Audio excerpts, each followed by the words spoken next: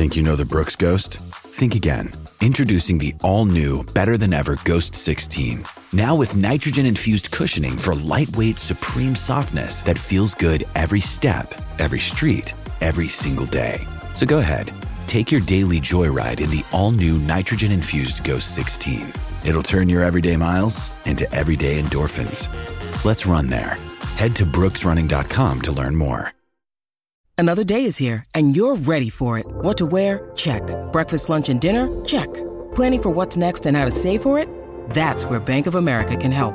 For your financial to-dos, Bank of America has experts ready to help get you closer to your goals. Get started at one of our local financial centers or 24/7 in our mobile banking app. Find a location near you at bankofamerica.com/talktous. What would you like the power to do? Mobile banking requires downloading the app and is only available for select devices. Message and data rates may apply. Bank of America N.A., member FDIC. When you need mealtime inspiration, it's worth shopping Kroger, where you'll find over 30,000 mouth-watering choices that excite your inner foodie. And no matter what tasty choice you make, you'll enjoy our everyday low prices, plus extra ways to save, like digital coupons worth over $600 each week. You can also save up to $1 off per gallon at the pump with fuel points. More savings and more inspiring flavors make shopping Kroger worth it every time. Kroger, fresh for everyone. Fuel restrictions apply. They have won the Rachel Hayhoe Flint Trophy. Straight into the hands of the man on the mid-wicket boundary. Another one down.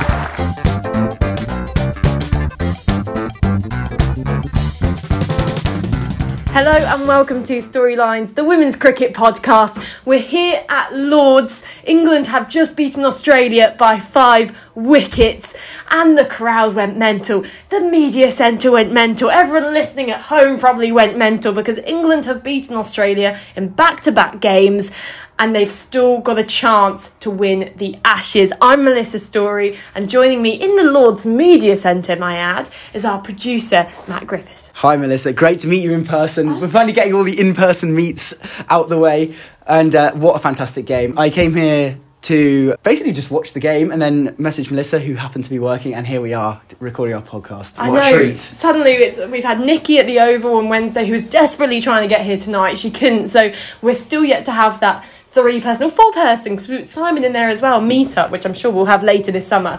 First of all, this Women's Ashes series has had some incredibly great games. The test match went down to the 5th day. Yes, maybe things were leaning a bit more Australia's way, but England still had a chance, and all 3 T20s have come down right to the very end. The 60,000 plus people who have piled in across these 3 T20s have not been let down, have they? The entertainment has been absolutely first class. Big scores, high run rates, catches, great fielding. The level of play that the girls have put on has been an absolute treat. England today made changes to their side. Did they affect the quality of the team? Absolutely not. It was absolutely blockbuster from ball one. It was a fantastic game. I'm sure you can tell, but we were absolutely buzzing in the media centre here. And my favourite part of this is, of course, so many people were brought into the women's game through the 100 last year, where we saw record-breaking crowds. We were seeing 7,000. Then we had, of course, the Commonwealth Games last summer as well, which saw big crowds. But this Ashes series and the hype around 2 Ashes series this summer, you look to the crowd and you see young girls, young boys. For me, it's almost you're seeing young groups of lads coming here for a pint or two. But the fact that the women's game is, on a larger scale and to a larger audience being seen as this is so entertaining, there's nothing to prove here. It's been proven by out there, the play in the middle, the sixes being hit, the intelligent gameplay, and just the quality of the cricketers out there, because all 22 players on that field today put in their very all. And, the amount of people I think who've tuned into this game today or come along to watch, even just on a whim, will be converted to women's cricket for the rest of their lives now. Absolutely. It's been a fantastic game. And can we get on to that game? Because England win the toss, go onto the front foot. Australians into bat. Charlie Dean, top of the mark. She took a little bit of tap in the last game, looking to bounce back. And first over, it goes for 10 runs. And I was thinking, oh my goodness, I've seen this game before. But a tidy over from Natsiva Brunt at the other end. Dean's second over from the pavilion. First ball of the third over. Bang, LBW, absolutely plumb, stone dead. Elisa Healy, who'd got off to a little bit of a flyer, and then just Lords erupted, and it was about as loud as I've ever heard the crowd at Lords. Nearly 22,000 people in, and it was bouncing. And that was one of the dismissals I found across the Australian innings, which was quite uncharacteristic, because yes, they got to 155 for 7, but it was quite stop-starting. When you run your eyes over this scorecard, Beth Mooney made it to the 30s, but it was ugly runs. Ash Gardner got to 32 and was looking fluent towards the end of her innings, but then got out to a really weird dismissal. I mean, Mooney going down to paddle the ball showed that she was struggling a bit. Gardner charging down the pitch to a shorter delivery. First of all, an amazing bit of work from Amy Jones, because we thought she'd done one of the most incredible stumpings, and it turns out there was a faint edge. So actually, she not only stumped Gardner, but she caught her out as well. And then Elise Perry, who often does so well against England, also just struggled to that kind of 30 mark. And it was looking like, okay, 150, always in T20, that's one of those iffy scores in the middle of it. It could go one way, it could go the other. And Lords, of course, is a traditionally lower scoring ground. So, it was a few question marks. But I think England, their bowlers did really well. I mean, they dropped 5 catches, which at that stage, a lot of us were going, that's it, that's the game on. As soon as you drop 1 catch against Australia, you're done for. But 5... England will be disappointed in that, obviously, but it was a bit slippy out there. It was a bit wet. I mean, a stop-start innings, there were rain delays in that, but 5 catches is so sort of almost unacceptable. I mean, poor old Sophie Ecclestone, the last over. She should have been on a hat-trick, and in the end, she clean bowling Annabelle Sutherland. It was Capsey at long off, dropped an absolute dolly. Like, it was a catching practice, for me. And, of course, Ecclestone and Capsey are like the best friends of the cricketing world. It's the Princess and the Pauper Barbie for comparison. Like, you're just like me, I'm just like you, but I'm sure they wouldn't be singing and dancing around together in the pavilion after that. Alice Capsey, though, probably made up for it with her innings in England's run chase. Of course, the rain fell, and it fell quite heavily. The ground staff here at Lords, absolute legends, did a fantastic job, and that revised target for England, 119 from 14 overs. From the outset, what were your thoughts in the crowd? Were you thinking, this is good, England have 10 wickets in hand? Talking to the people in the crowd around me, I was with my partner and a few of our friends, and we were saying that it just felt like the Australians were a little bit under par. Wickets to close the innings, a really smart run out by Ecclestone as well after she took that wicket of Sutherland. England ended the first innings with such momentum, and I think it did carry over where, especially with Danny Wyatt and Dunkley, and Danny Wyatt, until I couldn't believe that she actually got out. She looked like she was literally middling everything, some glorious cover drives, and then it almost felt like completely against the run of play that we're 2 down. My argument, though, is that, yes, England dropped 5 catches. Usually, if a team's dropping 5 catches, you should say they're on the side which should lose. But I think Australia's tactics in the first 5 overs almost lost them the game, because, as you say, Danny Wyatt looked amazing, and Megan Shute and Darcy Brown, Ash Gardner were all bowling to Danny Wyatt, who in her last innings, when she scored 76 at the Oval, 1.81% of her shots were on the offside, and they had a gap at cover, and she was pumping them and pumping them and pumping them through that gap, and it's almost like they forgot they were only defending 119, because they were like, okay, yeah, this is fine, keep going.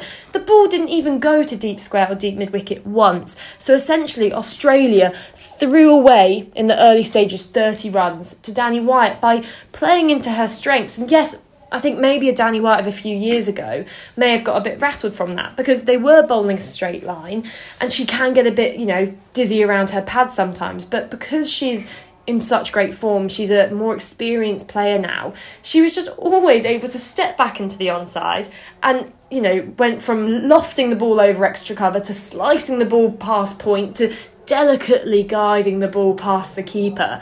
And those kind of innings with her strike rate 173, I mean that changed the game, and I think allowed Alice Capsey to come in and score 46 off 23 balls. She needed runs, right? She had scored 17 runs off her last 5 T20 innings, and she's come back from a bit of a collarbone injury over in December in the West Indies, and maybe hasn't looked of her normal self since then. But tonight we saw the Alice Capsey we know and love. Melissa's the chief member of the Alice Capsey fan club, as we all know, and I thought that I was really impressed with the way that it was almost a swagger that Alice Capsey walked out to the crease. 18 years old at Lords, in no way overawed in a crucial must-win game for England. And I think it was her second or third ball. she just pumped it over deep mid-wicket for 6, and the crowd absolutely erupted because it had gone a little bit quiet with the wickets of White and Dunkley falling almost back-to-back. They were consecutive balls. Consecutive balls at the end of the over, yeah, that's right. Just as the power play ended and we moved to sort of the second phase of the game, the crowd went a little bit flat, but outstrode Alice Capsey, smashes a 6. The crowd are back on top, in good voice, and I felt that Australia really looked out of ideas. As you said, when Wyatt was batting, they had a really strict, like a really tight offside ring, and yet bowled straight, so allowed Wyatt to use her feet and look really comfortable, and they never really recovered. Capsey and Siva Brunt were able to hit boundaries almost when they needed to.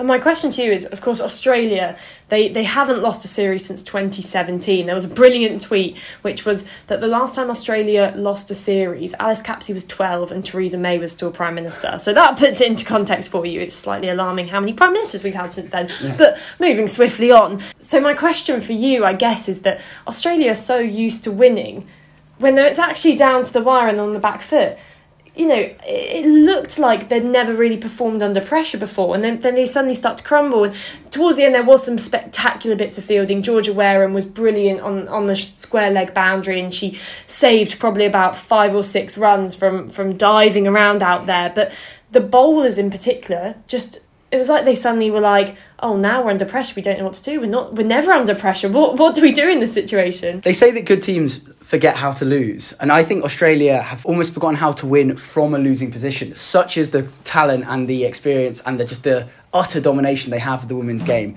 They're a team that, almost like the Australian men's team of the early 2000s, they like to get ahead early and then they like to crush you. You know, they dominate and they play front foot cricket, and when they're ahead of the game, they make it, you know, it's impossible to get back into the game.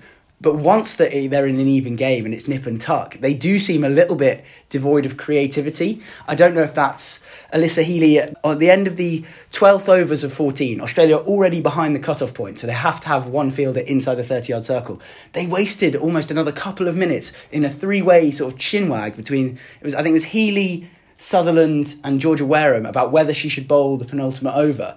And you're thinking, these guys aren't used to this sort of pressure. They're not used to being in a game that's this tight. And I think the crazy thing as well, if you look through this England scorecard, is we mentioned Danny White striking at 173, Alice Capsey striking at 200.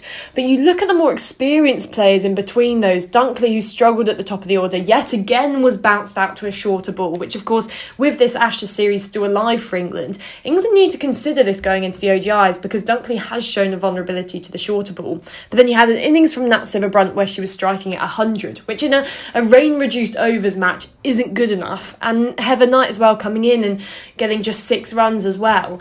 They almost looked a bit too rigid in the way they went about things. Whilst, as you mentioned, Alice Capsey strolled out with confidence. Danny White was using the crease. And you've even got Danny Gibson, who, at first I was a bit surprised to see sent out for England. In fact, I probably would have liked to see Sophie Ecclestone come in at 5 after Alice Capsey, because she proved in the Women's Premier League that she is a genuine batter, and I think England really overlook what she can do in these kind of situations because they're not flexible enough with the scorecard. Heather Knight struggles against Australia. She averages around 14 against them, and Amy Jones as well, even though she did score runs the other day, can struggle at the start of her innings. She takes a few more balls to warm up, but Sophie Ecclestone doesn't. For me, send her in. If she hits a 6 and gets out the next ball, you're suddenly ahead when it was getting close at the end. And in all honesty, England probably shouldn't have had it go down to the final over. But Danny Gibson, young player, playing just her 3rd international in general, can I just say, Gloucestershire's Danny Gibson came in, reverse swept the ball for 4, got the winning runs for England. You have this brilliant juxtaposition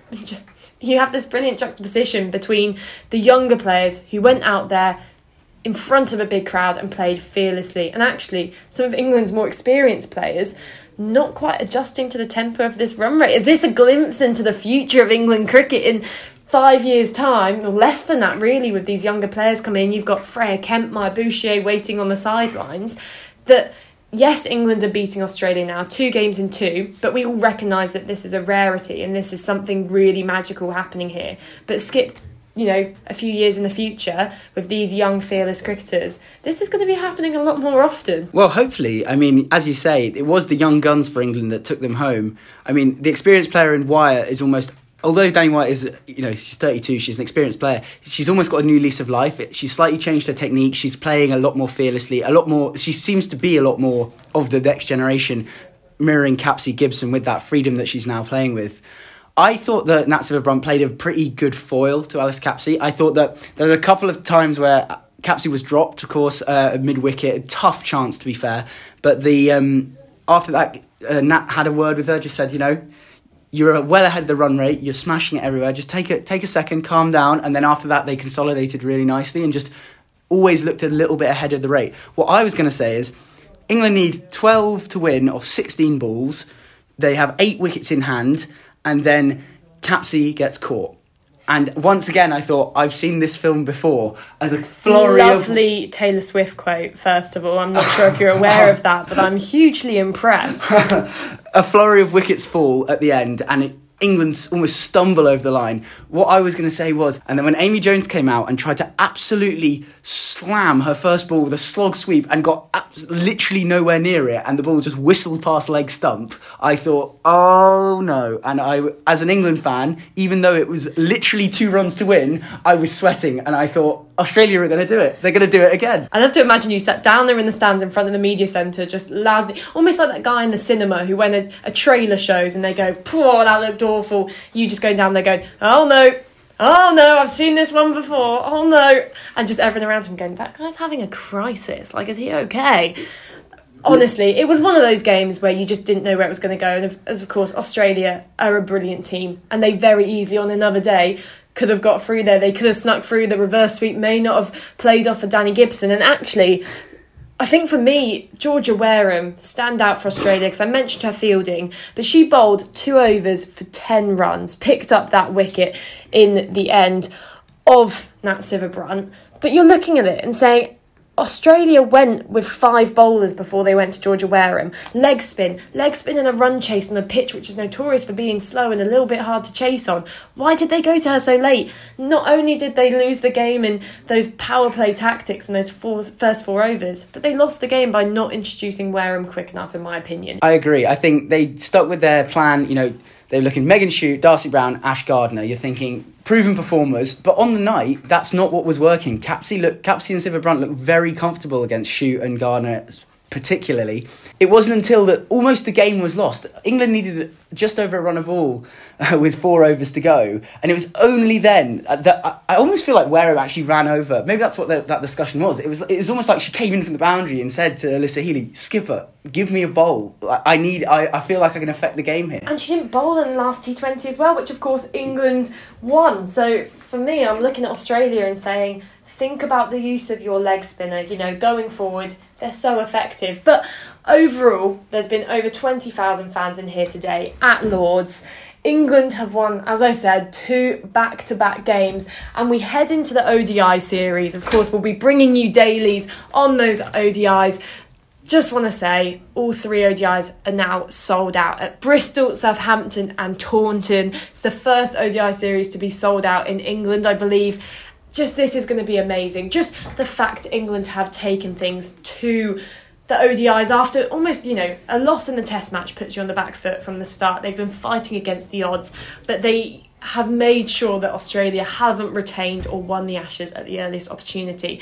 They said that they were going to keep fighting. They said that they've got this new mindset with John Lewis, and they've got a chance to prove it now with 3 games to go. Bring on John Ball, bring on the ODIs. I can't wait for the conclusion of this series. Each game's been so exciting. It's going to ebb and flow, and we'll be with you every single game, bringing a daily podcast. It's been brilliant. As you can tell, we're both so excited. What a night it's been. And as you say, bring on the ODIs. If you do want to get in touch with us, leave us some feedback, then you can at StorylinesPod on Twitter or Instagram. Of course, stay tuned with everything that's happening at Headingley with the Analyst Inside Cricket daily podcast as well. But from me and Matt, that's all for now. Thanks for listening. Bye.